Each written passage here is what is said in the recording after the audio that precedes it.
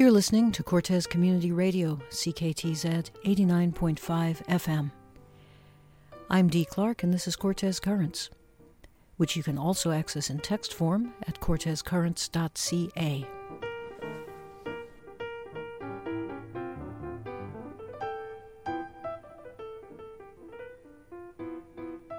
In January of this year, Forest Management Corporation Mosaic publicly announced its intention to resume logging on Cortez Island. Mosaic invited islanders to an online presentation explaining their 3-year plan. Some of those who attended found cause for concern in the company's presentation and convened a series of meetings to discuss options for a community response. At one of these meetings, longtime resident Mike Moore presented A Brief History of Forestry on Cortez Island. Currents published this concise timeline, and I then asked Mike for some more historical information. Mike has responded with A Brief History of Forest Activism on Cortez from the 1990s to the present day. So here's Mike with some more local history. Cortez Islanders are very aware that we live upon an island. The land base has a very defined perimeter with the ocean, but the way the land wraps around and encloses the island's many harbors and bays means that the land has a very intimate and close connection with the ocean. We know that the land, lakes, creeks, and ocean are all interrelated. Standing on a Cortez beach allows one to see a bigger perspective picture of what is happening on the lands around us. From Smelt Bay, we could witness the clear cuts sprawling across the mountainsides on Vancouver Island. From either side of Soodle Point, we could see the pulp mills in Campbell River and Powell River belching steam and smoke into the sky. But being a community that harvests both wild and farmed shellfish, we also knew that those pulp mills were polluting the ocean and threatening our livelihoods.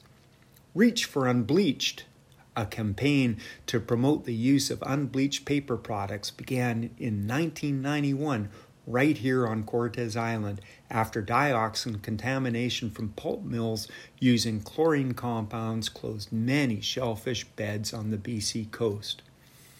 Alongside this campaign, the Friends of Cortez Island were instrumental in publishing the Watershed Sentinel, with the first issue going out in January 1991.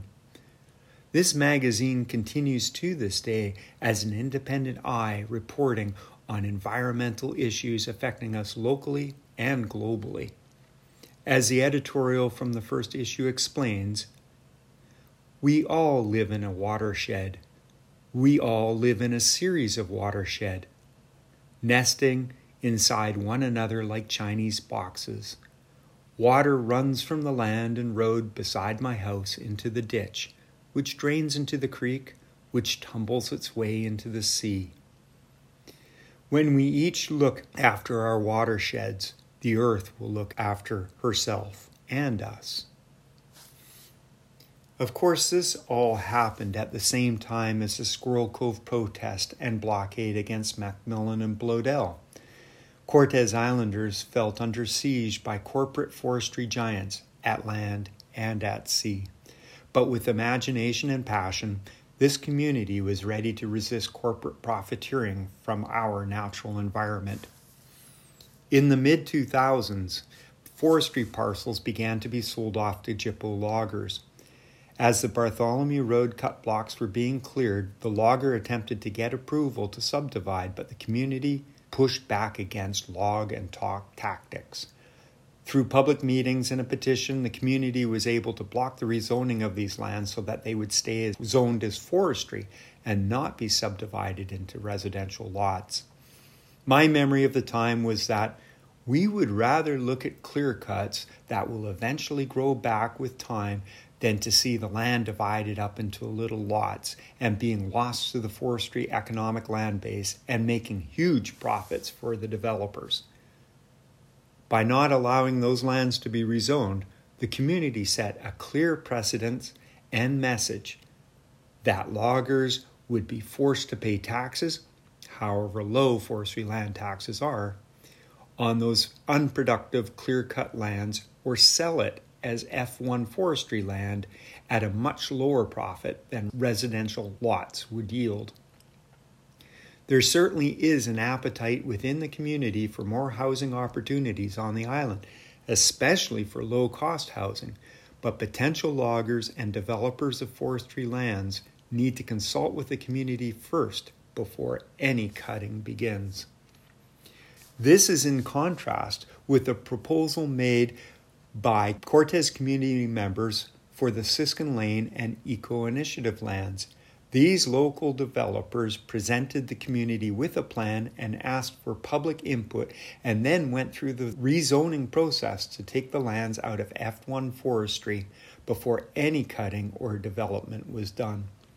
Both properties, to varying degrees, provide both higher and lower cost islander-friendly options for purchase, as well as trails designated for public use.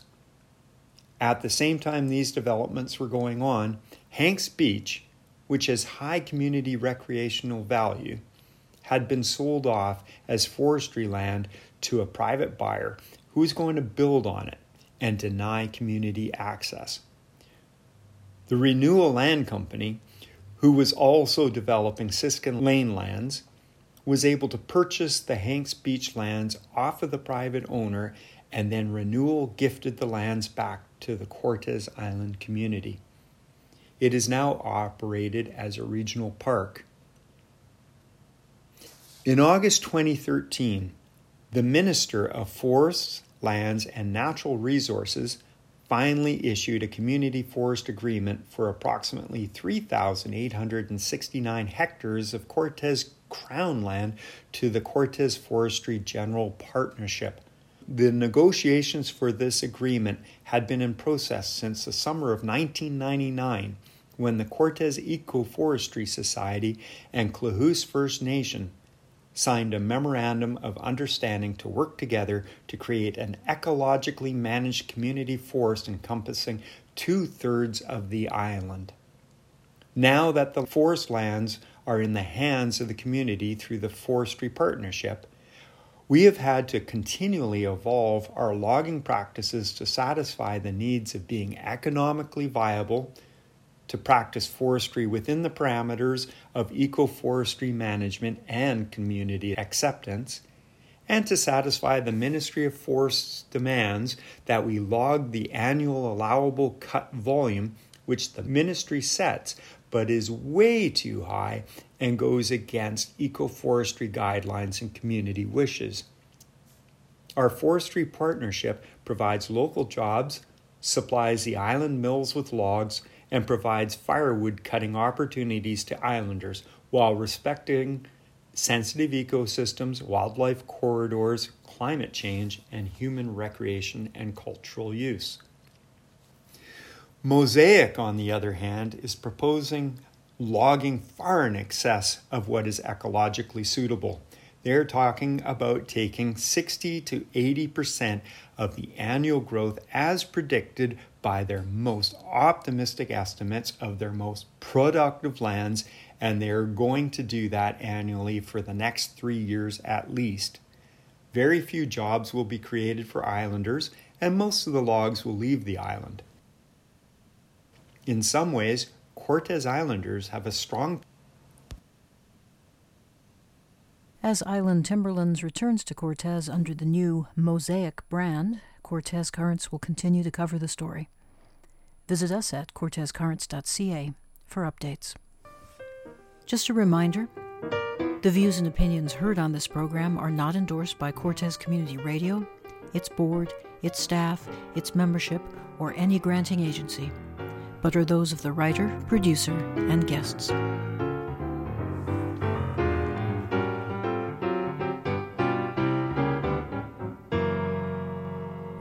And as always, thanks for listening.